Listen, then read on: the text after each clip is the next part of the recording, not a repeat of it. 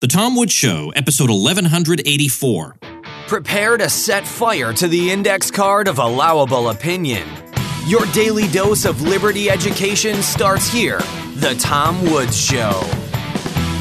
Homeschooling parents, it's going to be time to start thinking about next year before you know it. Let me recommend to you the self-taught Ron Paul curriculum, which I've been using with my daughters. It's going to preserve your mental health while it gives them a top-notch education. Plus, get $160 worth of free bonuses when you use my link, ronpaulhomeschool.com. Hi, everybody. Tom Woods here. All right, this is a controversial one. I'll grant you. But again, there's the fun, right? That's the whole fun of doing the show, is having some controversy. And I think I should probably say a little bit about what you're about to hear.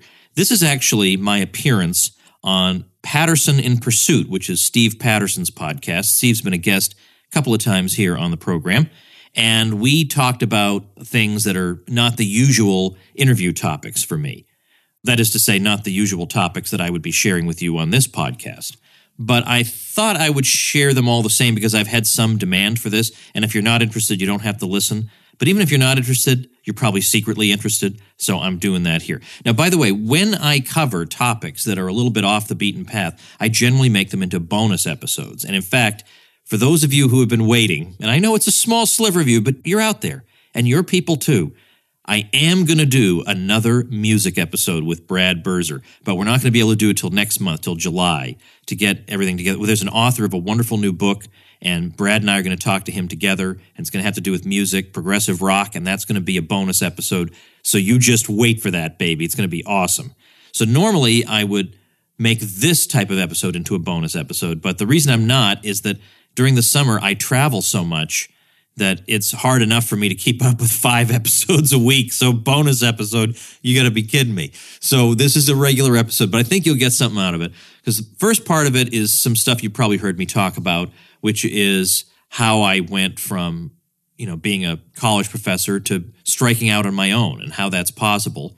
And I share some thoughts and ideas about that. And if you're interested in that, the whole online entrepreneurship game, I have an ebook on it, exactly what I do. And that gets you onto a special email list, not my legendary one that, of course, you're already on at tomsfreebooks.com. But I also have a list where I send out stuff relating to this topic, and that's at pathstoincome.com, and I strongly urge you to check that out. So we're going to talk about that, but then we're going to talk about Catholicism, because Steve has been wanting to ask me some questions about that, and that's where it gets a little bit controversial, in large part because he wants to know why I'm a Catholic and not a Protestant. And I know I have a lot of wonderful Protestant folks who listen, and you're not going to like my answers. You're just flat out not going to like them. But I'm reminded of a time, now I don't remember the exact circumstances, but it was years ago, and I honestly can't remember if I was at this conference or somebody just told me about it, but I totally believe that this happened.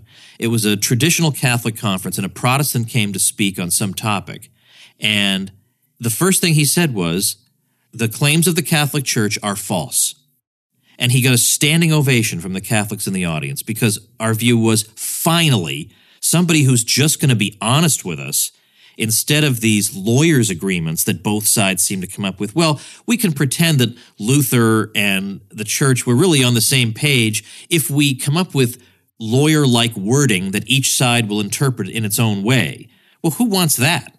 Why would you be satisfied with that? That's just an insult to both sides. I'm not interested in that at all. I would much rather say, look, we have serious, irreconcilable differences, and if we're ever going to get to the bottom of them, we're going to have to be honest with each other and admit that they exist.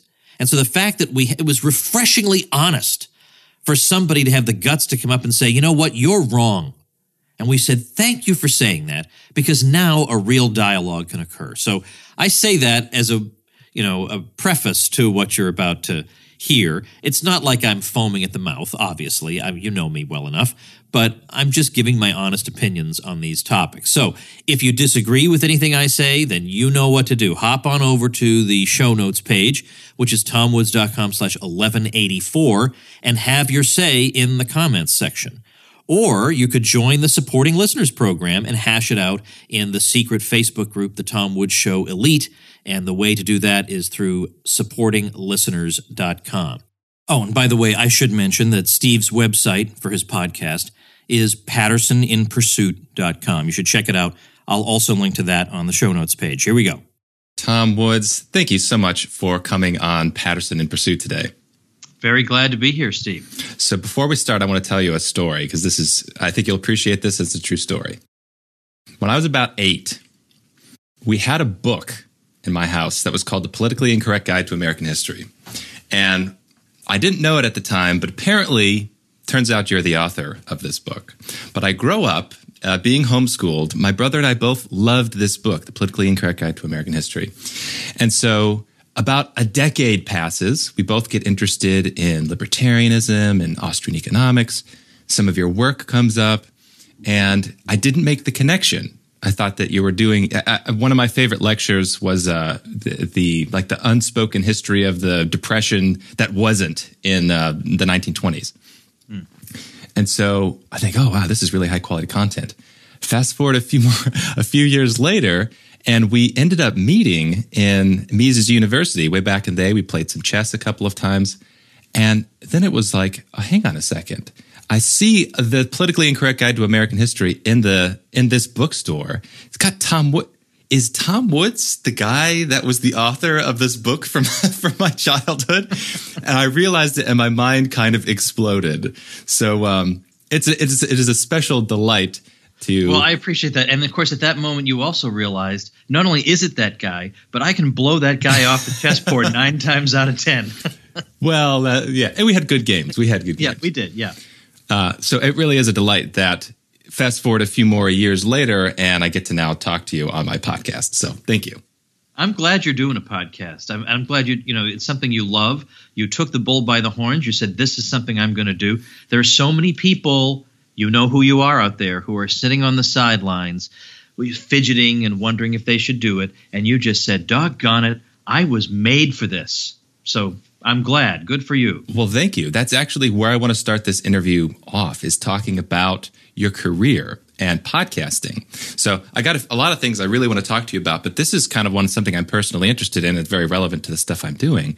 But I consider you an intellectual entrepreneur. I like that terminology. People that are making a career in the world of ideas outside of academia, outside of the formal academic system. So how did this start? I know that you have a prestigious degrees. You went to Harvard. You went to Columbia. When did this first seeds get planted in your head that, hey, maybe I got to make a career outside of the formal structures of the academy? Well, first of all, if you hear a little extraneous noise, they're building a house across the street. Now, when they were building my house, that was noise that everyone needed to tolerate. But now when somebody else builds a house, I wish they'd knock off that racket. Anyway, I did not think of it for a long, long time. I thought of myself as the anti-entrepreneur. I had no instincts for this at all. I liked the comfort and security of getting that paycheck. And I hadn't really had particularly unpleasant bosses. My department chairman had been a fine person. Then I was at the Mises Institute for 4 years, and gee, what a slave driver Lou Rockwell is, basically telling me, Tom, you work on what you think is an important priority and we'll back you. Okay. Or occasionally I would get asked, we're releasing a new edition of Mises Liberalism. Would you write the foreword? Well, I guess I can carve some time out of my day for a project like that. So it actually is rather surprising even to me that 8 years after that, I'm doing what I'm doing. But it really is a case of necessity being the mother of invention, because we wound up leaving Auburn, Alabama in 2010. And it was partly because it's a great college town, but we had really young children and there wasn't much for them to do. You had to drive an hour each way to find anything for them. It's gotten a little bit better because a lot of Auburn grads are now settling in Auburn, and now they want things for their kids. But anyway, it wasn't quite a fit family-wise, even though professionally it was everything you could ask for. So I realized that, well, okay, now I'm not collecting a salary, and I'm going to have to support myself in different ways. And okay, the first thing I started doing was teaching courses for the Mises Institute through their Mises Academy, and that was fine. But mainly it was write books and travel around. Mm-hmm. And that's not a fun career because, I mean, it is fun, but it's not stable because your income's extremely erratic. Obviously, with an author, you get a decent advance, and that'll hold you over, but you don't know if the next one – you're not going to know if you have a next one in you. Now, don't get me wrong. Even that I consider to be a pretty good existence, given that 99% of authors don't get advances that are good enough to live on. So that was good too. But I wanted something that was stable, but I didn't know how to create it.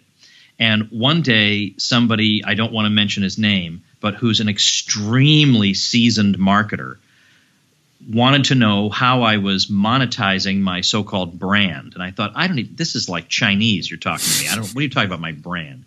He said, well, look, you've built up a following.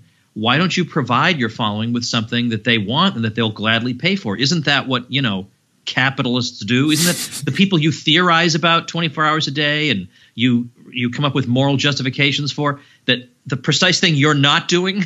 How about that?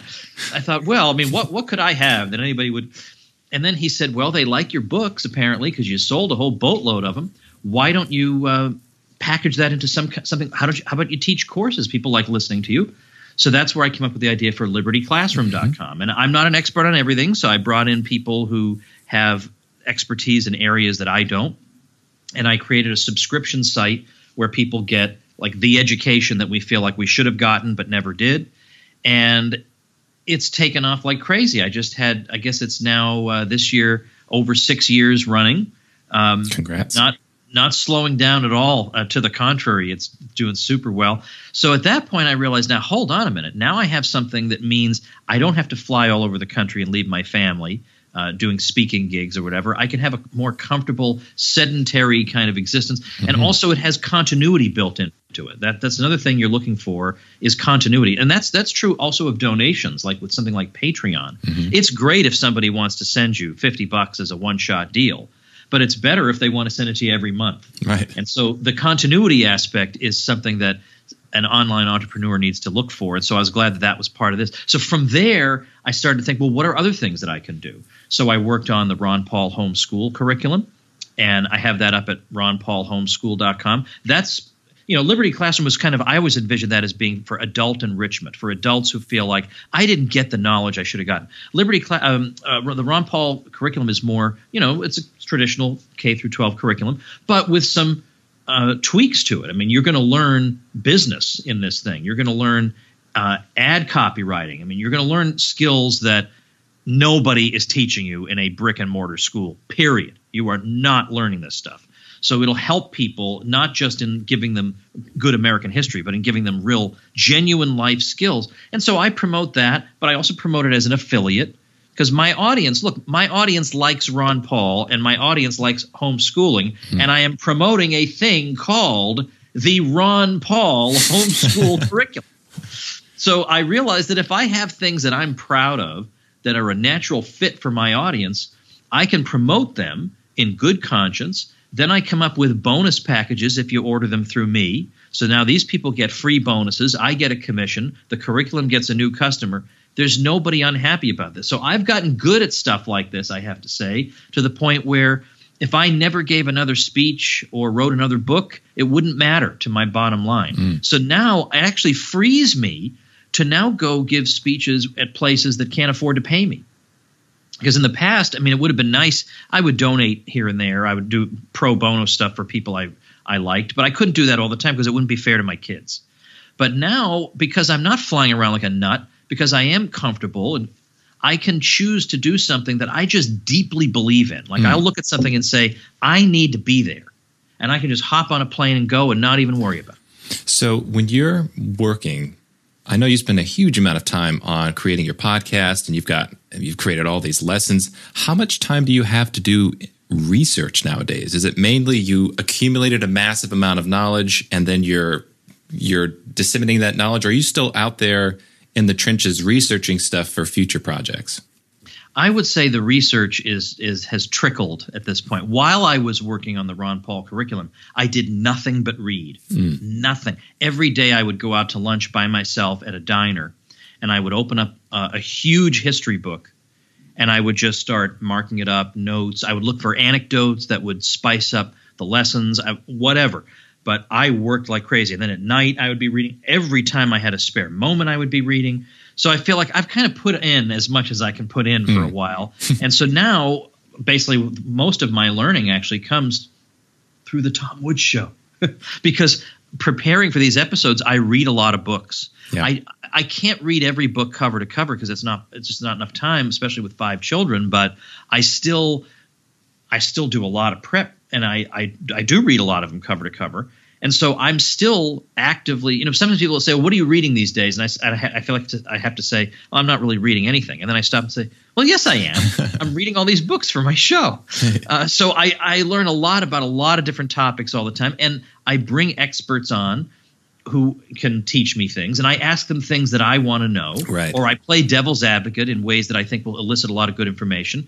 And that has actually worked out really well for me, I think, and the listening audience. Yeah, this is a new career avenue that I think once people realize is possible is going to totally be a game changer for independent intellectuals who maybe don't have the psychological traits to really make it in the academy. I'm thinking, of course, of myself. I have very little patience for nonsense, and so I would have very little patience for the academic bureaucracy. However, I'm interested in interpretations of quantum mechanics and alternative theoretical foundations for mathematics and like super nerdy, high-level stuff that nobody thinks is monetizable. But what I found is actually people are interested. There is an audience for intellectual content that doesn't have the stamp of approval from the academy, to my surprise when I started this.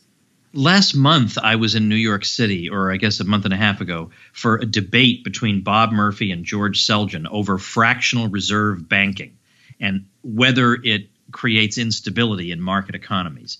And the room was packed. Right. And I thought, this is one of the happiest moments of my life, that the room is packed for this nerdy topic. Yeah. So it goes to show there are people out there, who will come out of the woodwork for you in niches you could hardly imagine at this moment. It's true. And the thing that I'm enjoying and just starting to transition out of now is the amount of time that I have to research is grotesque.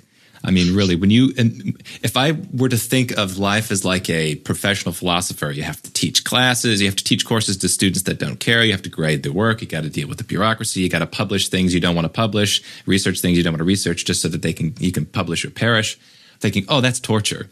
Versus the life of the independent intellectual is like, I get up when I want, I think about some things, I hop in the tub, I think about some things. I go on, I read things about the topics that I'm thinking about. I write some things, do this podcast, and then I think some more. It's like it's almost close to the ideal setup for being an independent intellectual if you're interested in the world of ideas. And I almost feel bad about it because it's like these poor schmucks trapped in the academy. They have no idea what is possible for them if they just were entrepreneurs. Well, sometimes when I'm swimming in the pool at 2 p.m. with my kids, I have these guilt feelings. Right. But on the other hand, then I remind myself of the years and years in which the people who have the traditional 9-to-5 job were going home and relaxing and having dinner and spending time with family. And I mean, I always spent time with family. That was never an issue. But still, I was always in work mode and just frantically nonstop getting that project done. So I don't feel too bad about relaxing. But the nice thing is the schedule. I mean, I could do something at 8 in the morning. I could do it at 8 at night. I could do it at 3 a.m. I could do it, pretty much anywhere except the moon, I suppose. But I could do it anywhere where there's an internet connection. If I go on vacation and I just haven't been able to catch up before the vacation, when everybody goes to bed, I can stay up for an extra half an hour, getting a few things done. I mean, if there's any remotely plausible way that you can make this kind of lifestyle happen for yourself, then you owe it to yourself to look into it, to think about what could be my area. What do I bring to the table that's unique? The key thing you have to learn about is how to build an audience. That's the thing, because you can be as interesting a person as anyone's ever met, but the problem is, are they going to meet you? And now that's a separate conversation. You got to get good at that. But even just a Google search, how to build an audience, I bet you'll have plenty to learn from and master. All the information you ever need on that. So the last question I want to ask you on this topic is kind of about the the quality of the research and the ideas that you have access to when you're not operating in the academy. Because a lot of people think, well, okay, yeah, you can make a go at it, but you have to really water down your content and you can't really engage with the highest level of theorizing. What I found after getting out of college is the ideas that I have access to in my own research are 10,000 times more advanced and subtle than the crap I was reading in college. So it's literally the case. I'm not tooting my own horn here. This is a factual statement. It's literally the case that after about 2 weeks of independent research, you can have more specialized knowledge than a PhD in some field if that is what your interest is in. And they may have a lot of like factual, and they might be able to repeat textbooks, but all of their knowledge comes from textbooks, which is incredibly thin. Like there are 10 different alternative frameworks of the foundations for mathematics I can think of off the top of my head that a PhD in mathematics is literally not going to even encounter one of them. So that's the way I see it. It's like, oh man, actually you get better quality content by yourself outside the world of the academy. What has your experience been? Do you feel like you really have to cheapen and water down the things that you're producing in order to have a career at this? Oh, no, not at all. And it really astonishes me, the topics I get away with. It really does. I could do an episode on fractional reserve banking, and everyone would want to listen to that one. Right. You know, sometimes it's the fun ones I have to beg them to listen to. You know? So it's the opposite of what you would think. So also, I think your experience is very much like mine. You've been able to find those academics whom you do want to talk to, whom you do find interesting, and they're just delighted that somebody finds them interesting. Yeah, or found their work. Right. Who are you, right? And I'm able to do that with the show. I find people who are doing good academic work, who may be obscure, but who are dying to share what they know with a literate audience. And that's been great. But also, I've been able to talk to just creative people outside of academia whom I wouldn't have encountered very likely if I'd been, within, in the ivory tower. People like, for example, the creator of Minds.com, which is a really interesting new social media platform. They've got 1 million members, and they're trying to be a anti-censorship and an anti-crazy algorithm, kind of like Facebook, platform. And that's hard to do because a lot of people have tried and failed because you need widespread adoption. No one's going to join if nobody's there. But if nobody's there, nobody's going to join. How do you break through that? So that's fascinating to me. Or Gret Glyer is this young guy, graduate of Grove City College, lived in Malawi for 3 years. And 2 out of those 3 years, Malawi was the single poorest country in the world. But this guy, puts his money where his mouth is. He lived in Malawi. And if he had his way, he would be back living in Malawi. But instead, he's running an app, the DonorSee app, and he's running this from the United States.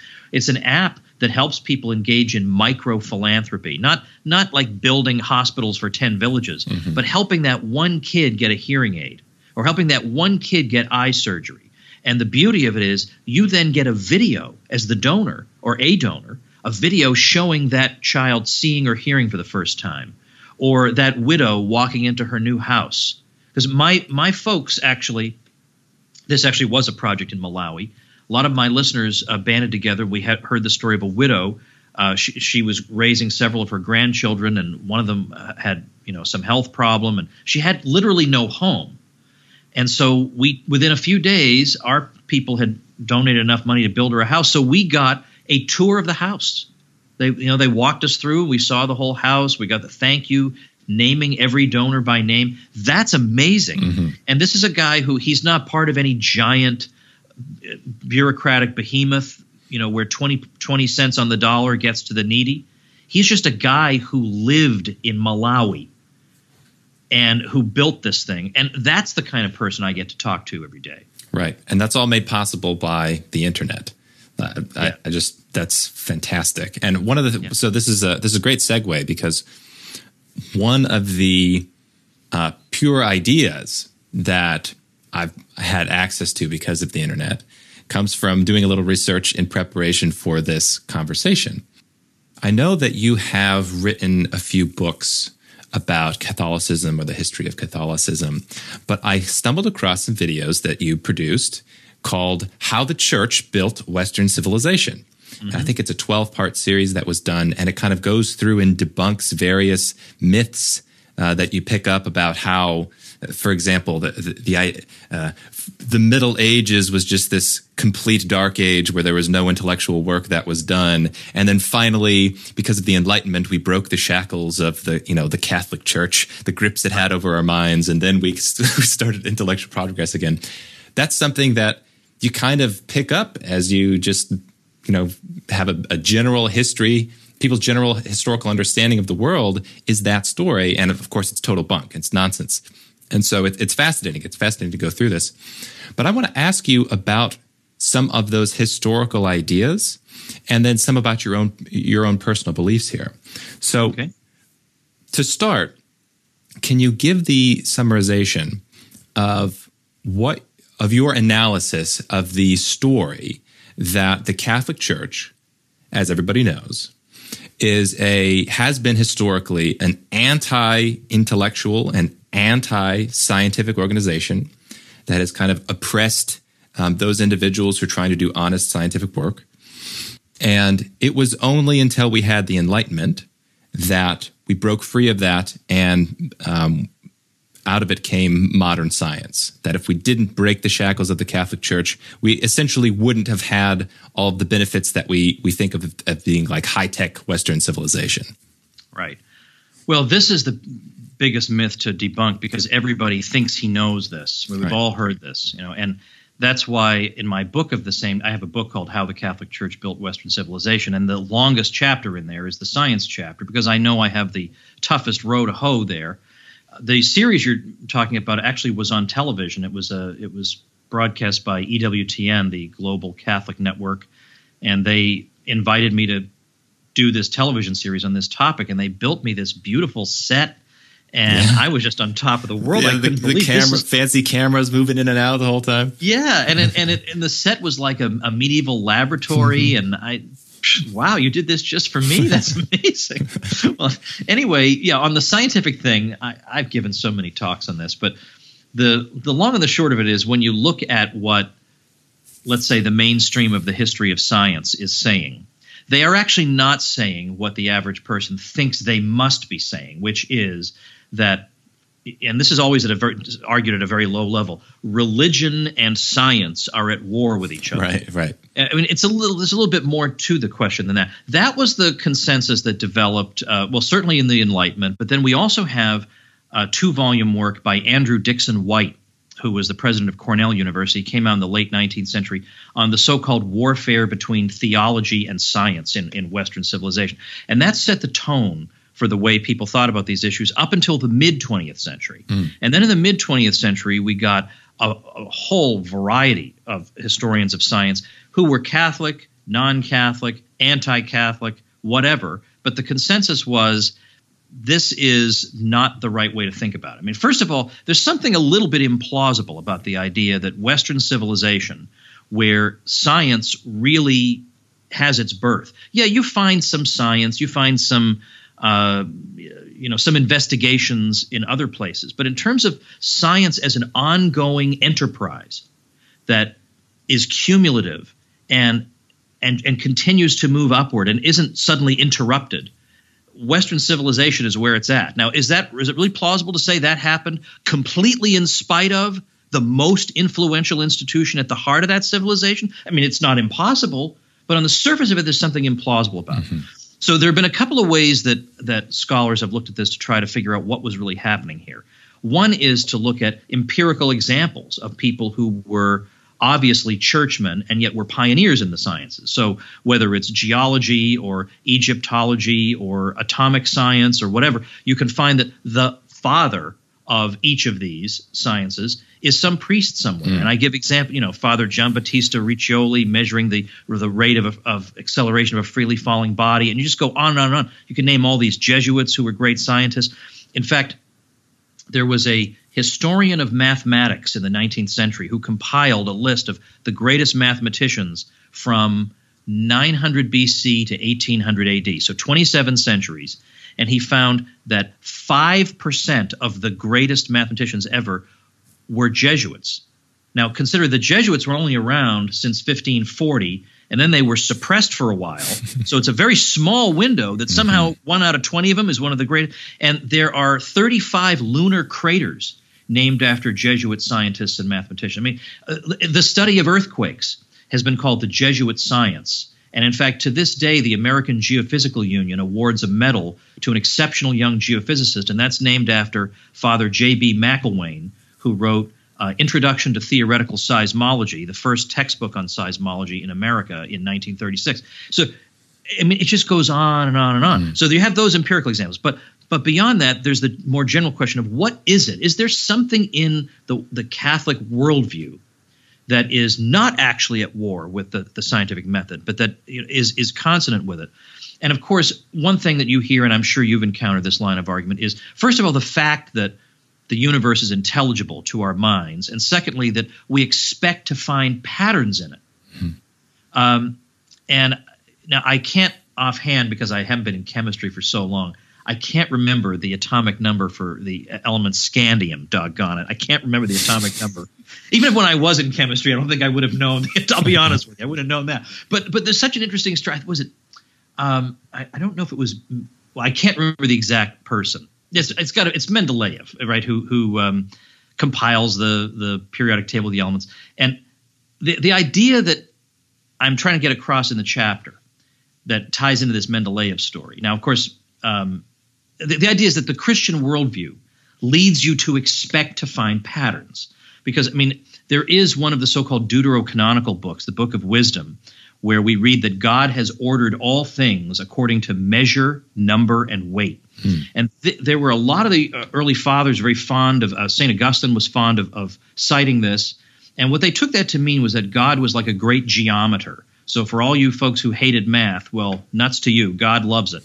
And the idea is that therefore what we expect to find are mathematical relationships. Now, what exactly is science to some degree, if not the reduction of qualitative phenomena to a quantitative understanding, right? To trying to understand things in terms of formulas that are constant over time. So we find that, and we see this replicated and repeated by so many people who think about that question. And so, for instance, people would say, yes, of course we know God can perform a miracle. But as St. Anselm said, God has an ordered power and an absolute power. Yeah, he has the absolute raw power to turn me into Elvis right now. But that would be beneath his dignity, because normally he operates according to his ordered power, where he builds this structure into the universe. So, okay. So anyway, so you have this case of Mendeleev, and he's setting out the periodic table, and it's so elegant, the periodic table, right? Because you look at the columns, and these elements have things in common. It works out great. But whatever that darn atomic number of scandium was, I think it's 21. Okay, it could be 21. All right. Well, there's no element. Scandium hadn't been discovered. So he leaves a gap there. I mean, can you believe the gall of this guy? He just says, well, look, there's got to be an element. I just don't know what it is yet. So we're going to skip that and go on. Now, what right do you have to do that? But it's when you're in this milieu that takes this for granted that, of course, the universe is not totally irrational.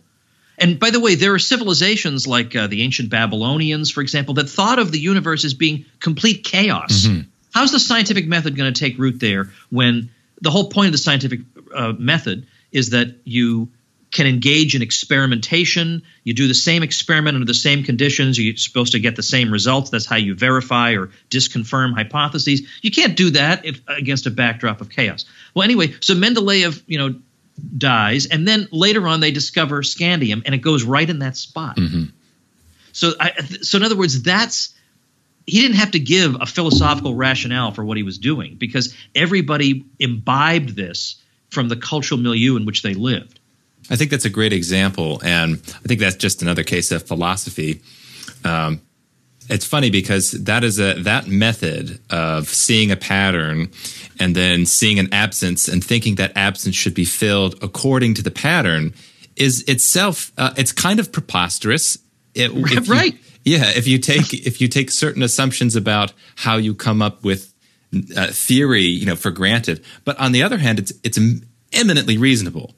It's kind of like it's funny. We don't have to get into this, but it's funny because this discussion actually kind of took place around the beginning of the 1900s. So I don't know how familiar you are with the history of physics, but there were discussions about whether or not reality is fundamentally probabilistic or deterministic.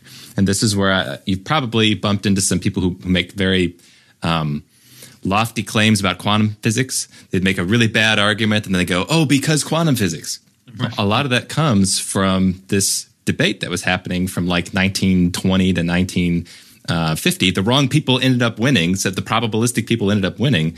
But you had sort of this idea paralleled. You had thinkers like Einstein, who to his death refused to accept the probabilistic interpretation of quantum mechanics because he said this is totally nonsense. God doesn't play dice, was his phrase. Right. So, an interesting example. And I'm pretty sure there's a quotation from Einstein where, likewise, where he says something along the lines that, to some degree, we have no right to assume that the universe is orderly, and yet there it is. Right. Right. Well, so this is another great segue. So, questions about patterns and relations and formula and mathematical structure.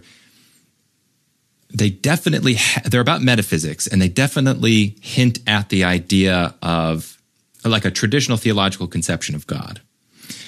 For you personally, is when you have your beliefs about God and Catholicism and religious ideas, what is your understanding or your conception of what God is? Is it the case that you take the traditional approach and view God as the great geometer?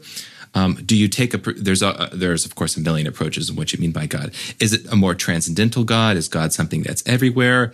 Do you view God as being not just a geometer, but something that has a relationship with humans? Can God be something that's experienced? What do you mean? What does that term mean for you?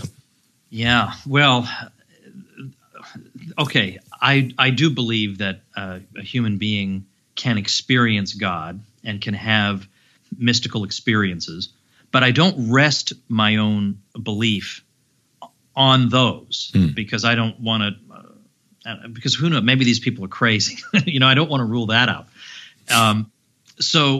And in fact, it's interesting that in the even the Protestants in colonial Massachusetts, one of the things they didn't like about Anne Hutchinson was that she claimed that God had basically spoken to her and told her certain things. And you would think, based on the caricature we have of everything Christian, that they would have all thought, "Oh, this is an amazing woman. She spoke to God." They thought she's a loon, right? This isn't how it works. So anyway, I'm not in any way disparaging that. I do think that happens, and I do think it's not something that's, let's say, confined to the saints. I think anybody can have that type of experience. But although that, in fact, I think there's a book by, it might be Robert Hugh Benson, and it's either called The Friendship of God or The Friendship of Christ. And the idea there is that although God is transcendent, and although he is unlike you in ways that are very important, at the same time you are like him in ways that are very important, in that you have an intellect and a will. And there is a way for you to have, and also that you should think in terms of friendship is really quite astonishing, because nobody would have been friends with Zeus. Right. There's a kind of peership there. Right, exactly.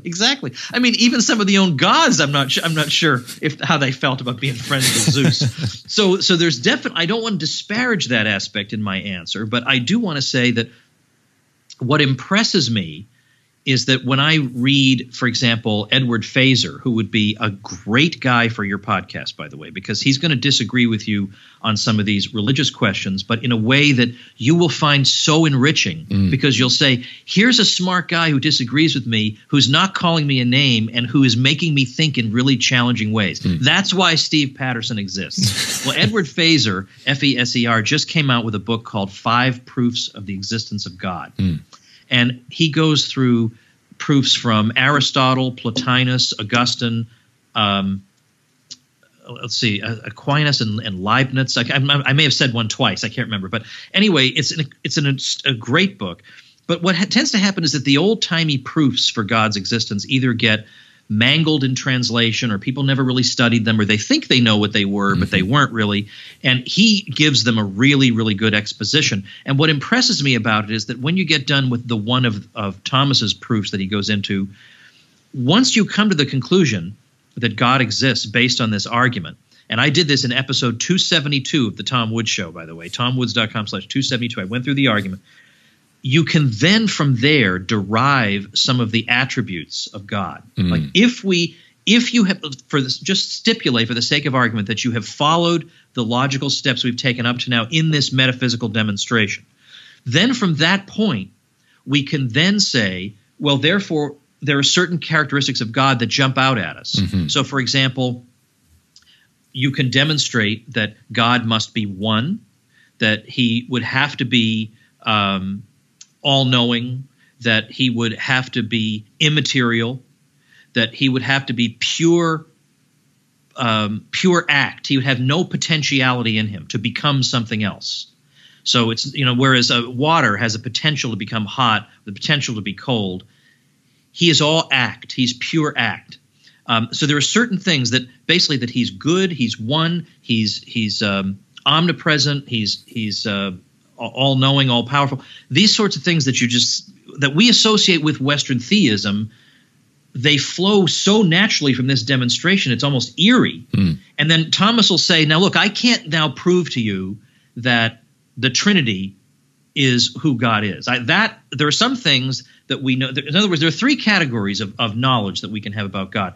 One of these categories comes from reason alone. Another category would come from reason, but also from faith.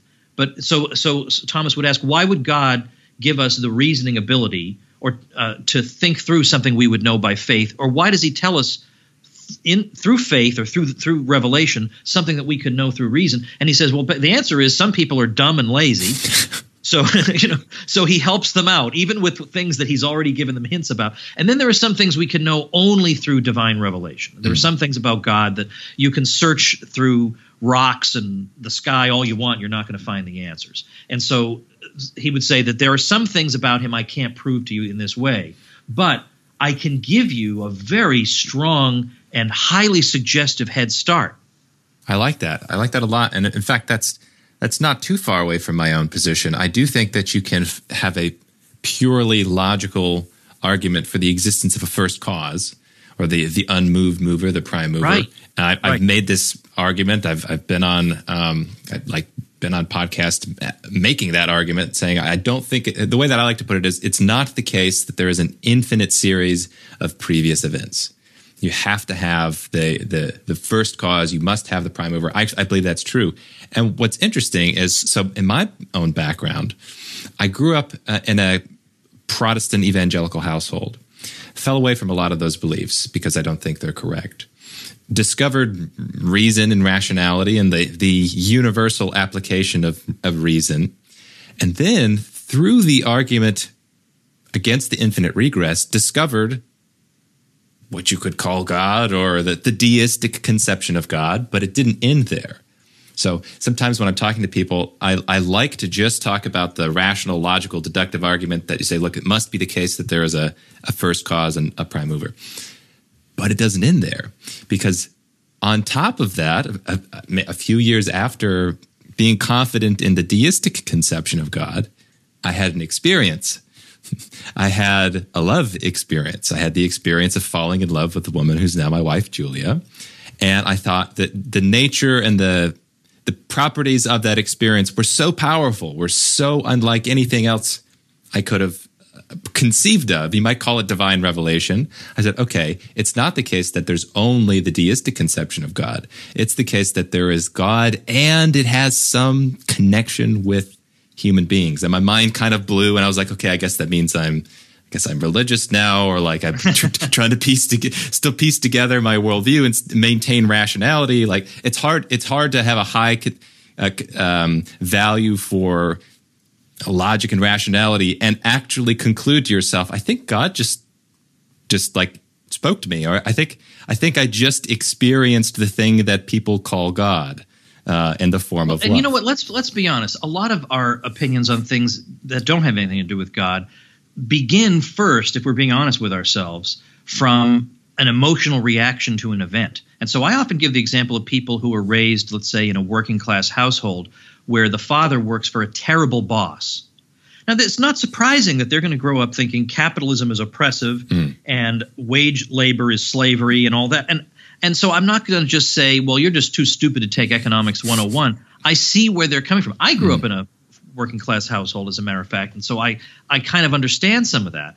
But so sometimes that colors the way we see the world. But then something will happen. Some major thing will happen to us that, like, for example, the birth of a child is another such example, where there are people who were living crazy lifestyles. Then that child gets born and it transforms them in ways I can't account for on a purely naturalistic basis. Right. And so that suddenly makes them think in different ways. Maybe they become a little bit more conservative, or maybe they change their behavior in some way or another because that thing jolted them. And so your experience there jolted you into thinking maybe the world is bigger, than I've imagined it could be. It has room for more possibilities than I thought that it could. And that does. Everybody listening to this has to admit that on some level that really has probably happened to all of us. And then after that, when we have time to reflect, we can come to a rational understanding of what we've experienced. We can incorporate it into who we are. But so it's not like it's just an irrational experience and we leave it at that.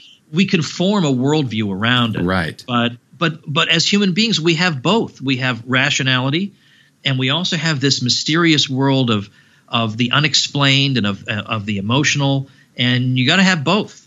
Yeah, and for me, faith, I wouldn't say is a part of it. I reject the methodology of faith as understood as belief without reason or in the absence of reason. For me, it was the most rational conclusion to come to. It was given, and it wasn't just the emotional state of love. It was the 1,000 things that had to be just right. It was as if I was reading a story and I was part of the story, and it was like all of these coincidences had to happen exactly the way they did to result in this conclusion. But anyway, you mentioned that you have the experience and then there's an integrated state. I'm still integrating. I'm still trying to piece. Yeah, I'm trying to say, okay, what is the most rational worldview and way to understand this? And I've ended up at something like you could call like a Jesus-ism, or the way that I would like to put it is what Jesus was talking about was correct. And when he's talking about love, that's the thing that he's getting at. And you see, I don't think it's just exclusive to Jesus. I think you see in all of the major religions, maybe with some exceptions, you see the divinity of love, or the supernatural quality and importance of love. That is the thing in life that's most important. And so I think that is very much, it's not universalist, but it's a very liberal theology. For you, how do you go from your beliefs? Let's say you're persuaded by the pure logical arguments that get you to deism. How do you then make the next step to something like Catholicism? Well, I had become a Protestant in college. I wasn't really much of anything up to that point. And that was because a guy took me out for lunch. I think he's now with the Council on Foreign Relations. So we've taken different paths, let's say, in our lives. But he sat me down. He just asked me point blank. He said, "Look, Woods, do you believe in truth or don't you?" I said, "What kind of crazy question is that?" I mean, I was 18. I couldn't even conceive of what he was asking me. So he invited me to come to his church, and I thought, all right, I'll humor this guy.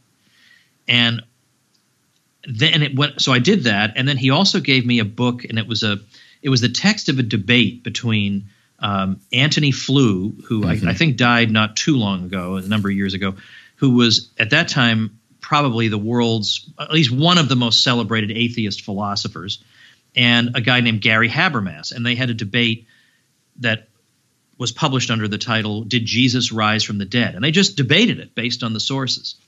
And they had a 5-person panel, and 3 out of the 5 agreed that Habermas had won the debate. And I remember thinking, well, how's that possible? Well, why wasn't this a home run for Flew? How could this be? And then a flu later, of course, became something like a deist toward the end of his life, which was interesting. But and he was more or less a libertarian too, Flu. He had a lot of things to be said for him, and very, very smart. But all the same, that sort of thing, at least that cracked through my natural cultural resistance to any of these ideas that, well, if you're religious, so-called, you're stupid and irrational. Right. I thought, well, wait a minute, how did Habermas beat Flu in that debate? So I started. So I'm not saying that I reasoned myself into it purely, but that I couldn't have gone I couldn't have changed my mind on this if that kind of resistance hadn't been broken down. Now, at that time, were you an atheist or didn't have a? I was agnostic. I mean, and I thought, and I always felt sorry when Christians would be, put upon and made fun of or criticized, or whatever. I was never ever part of that. But I just didn't. I figured, well, maybe someday I'll have an insight about this. But for now, my life doesn't seem any the worse without it. So off I go on my way. But I became more, the more I studied it, the more I read, I did become convinced that there was something to Christianity. But then once you're there, then you got to ask the question, well, there's a whole bunch of kinds of it. Right. And so how do I sort of pick one? And I didn't shop around and say, well, this one says the things I want to hear. Maybe God wants to tell you things you don't want to hear. That's because he's God and you're some schmuck, so that's not the right way to think about it. So I did become a Lutheran at one point because I thought Lutheranism seemed to have some intellectual heft to it. And it had a real liturgy. It wasn't just, and I'm not saying this to make fun of people, but it wasn't people throwing themselves on the floor and writhing around. That's not for me. I have no interest in that whatsoever. So I thought this is a way I can be intellectually fulfilled and not have to be a Catholic. That was not happening. No way was that happening. So, but that did eventually happen. It was just because through conversations with friends who would say, well, what about this argument? What about that? What about this? Or they would take me to things. They would take me to so-called Eucharistic adoration. I thought, what in the heck is this? And then I walked away thinking, well, I don't want to base my decision on experience because that's such a weak read. Because a lot of people, I feel like this is true of a lot of Protestants, that they have to really feel God's presence. And but the thing is, if you don't, then what? Exactly. If your faith is wrapped into that, because sometimes you don't, and there are people, there are great Catholic saints who went through tremendous dry periods, but their faith wasn't based entirely in experience, and so they were able to struggle through it. So anyway, it was a number of arguments that were made to me, and then I started looking into the history, and I thought, well, there does seem to be a pretty strong case for the primacy of Rome pretty early on. And, there's some documents discovered, within the past just over 100 years where that seem to point this way. And there was, for instance, the fact that there was a controversy going on in the church in Corinth, and they wrote a letter to Rome to try to resolve whatever the dispute was. We don't actually know what the dispute was based on the documents, but they get this very authoritative letter returned to them in the late first century, from Clement of Rome, who appears to have been the Bishop of Rome at that time. And he's very authoritative about how they've got to put their bickering aside. Now, at the same time, the Apostle John is still alive in Ephesus. So you could have actually gone to Ephesus, where an apostle is alive, who directly interacted with Christ himself, and have him resolve the dispute. Why are you going to the Bishop of Rome? So things like that made me think, all right, well, maybe there's something to this.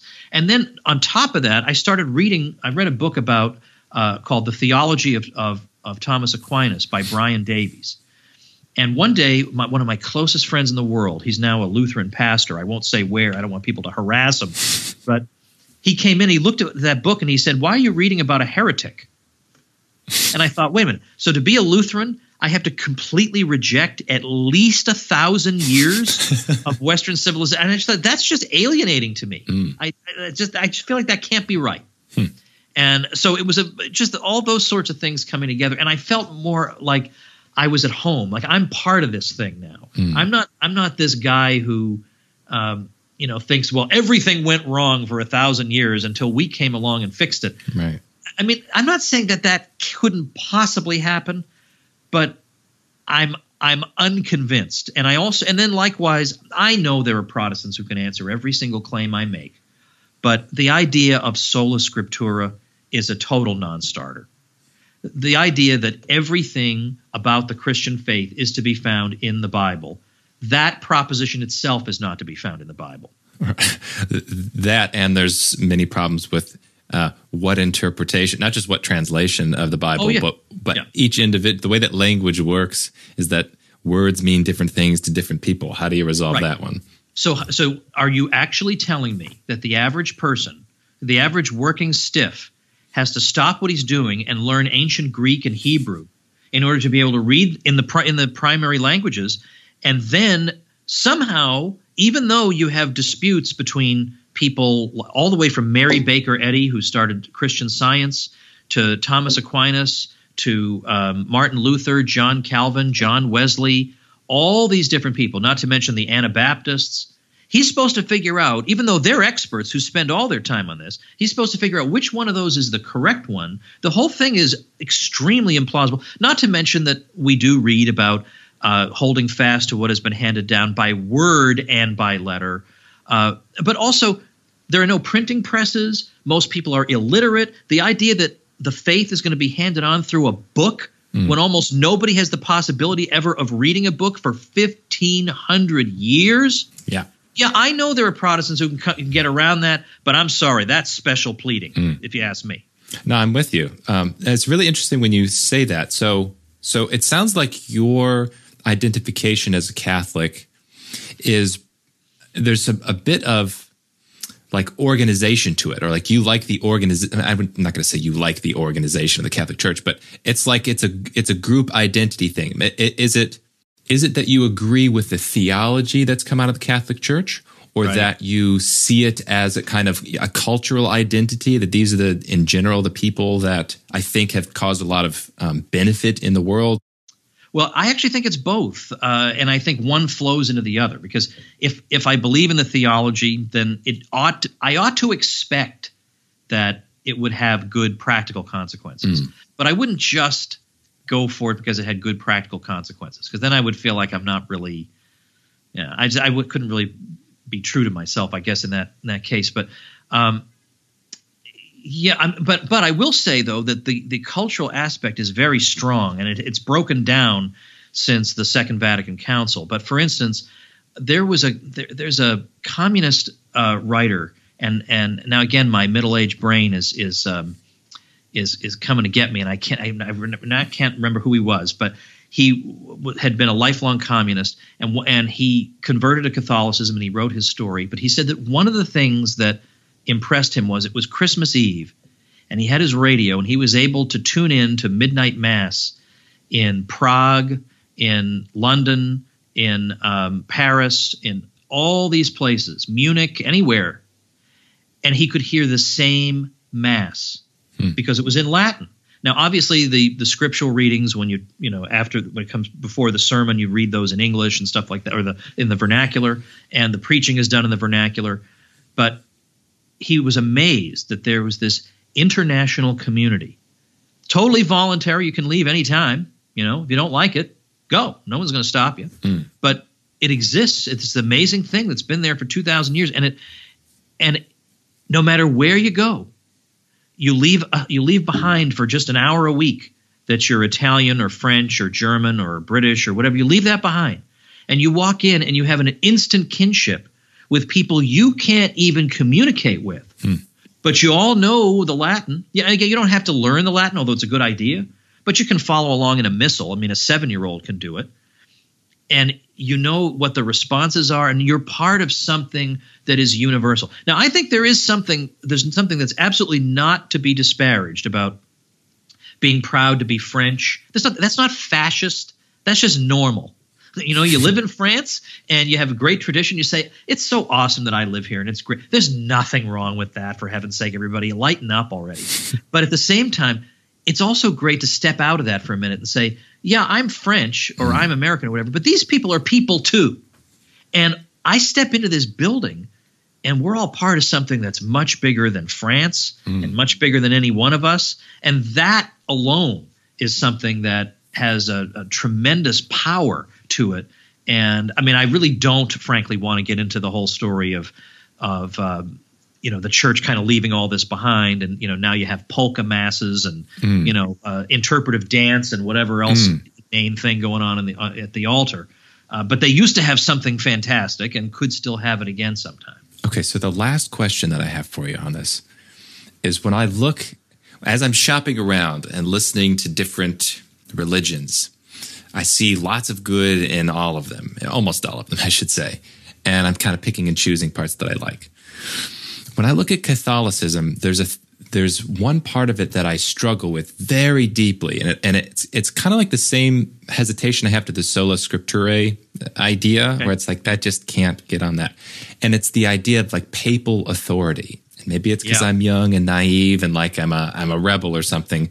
But when I look at virtually any hierarchical organization, I don't go, oh wow, that's a group filled with people I want to obey their edicts, and like they're morally enlightened and they're saying things not based on their institutional incentives. So I look and I think it just looks like an organization to me that is very hierarchical. And when you have hierarchy and the pursuit of truth mixed, it doesn't work for me. I kind of want to be independent. I value the truth more than it lets me just believe what somebody says because he has a position of authority. What's your perspective on that?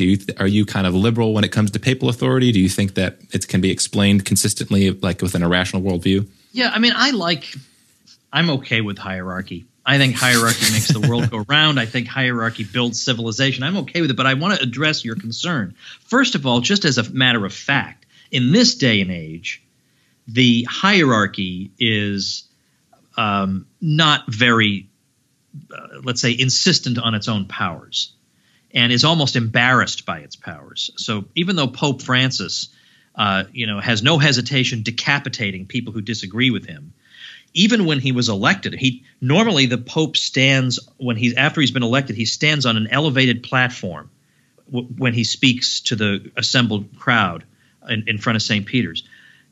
Pope Francis said to the cardinals, I think I'll just stay down here.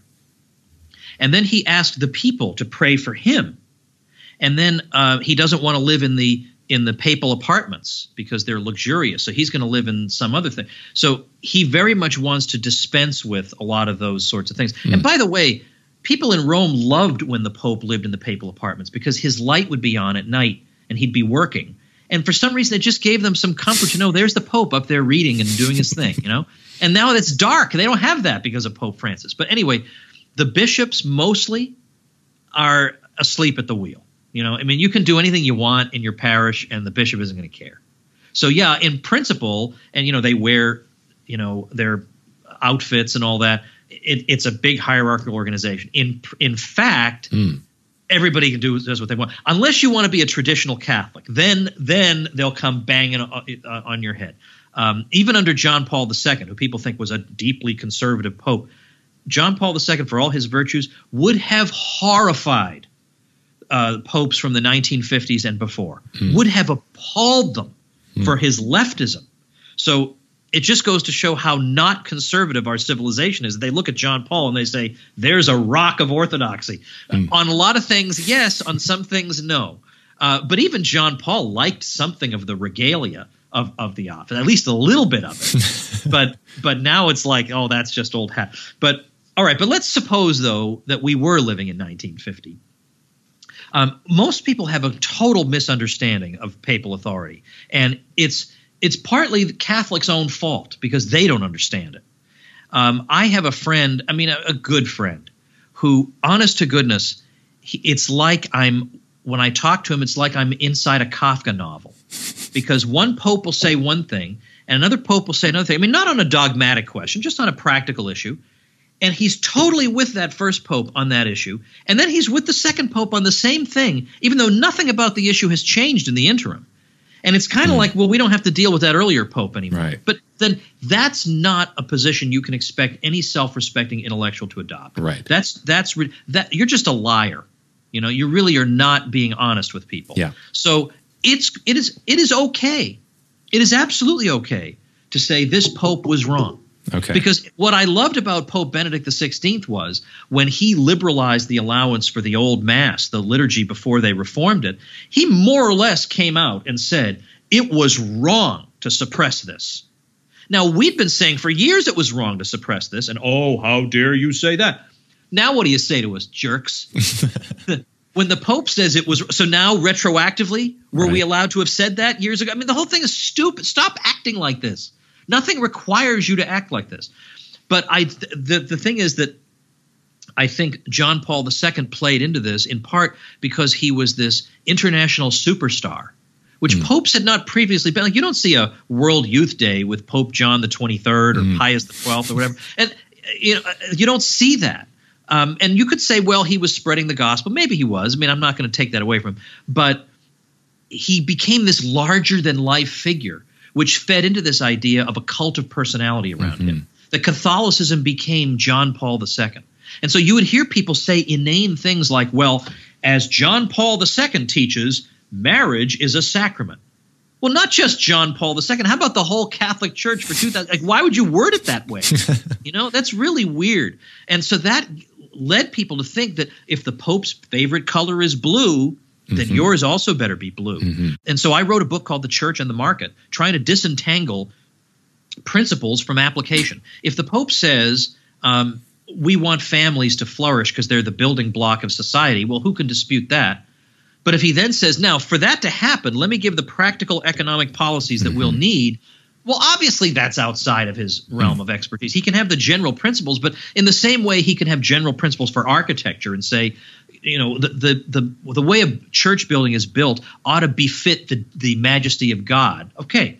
But he can't say, now, you better use enough concrete to make sure the foundation is – well, then obviously he's beyond the area. But there's not been a careful enough distinction between these two things. Right. And it confuses Catholics and it makes them feel like they're not good Catholics. So they've got to be much clearer about this.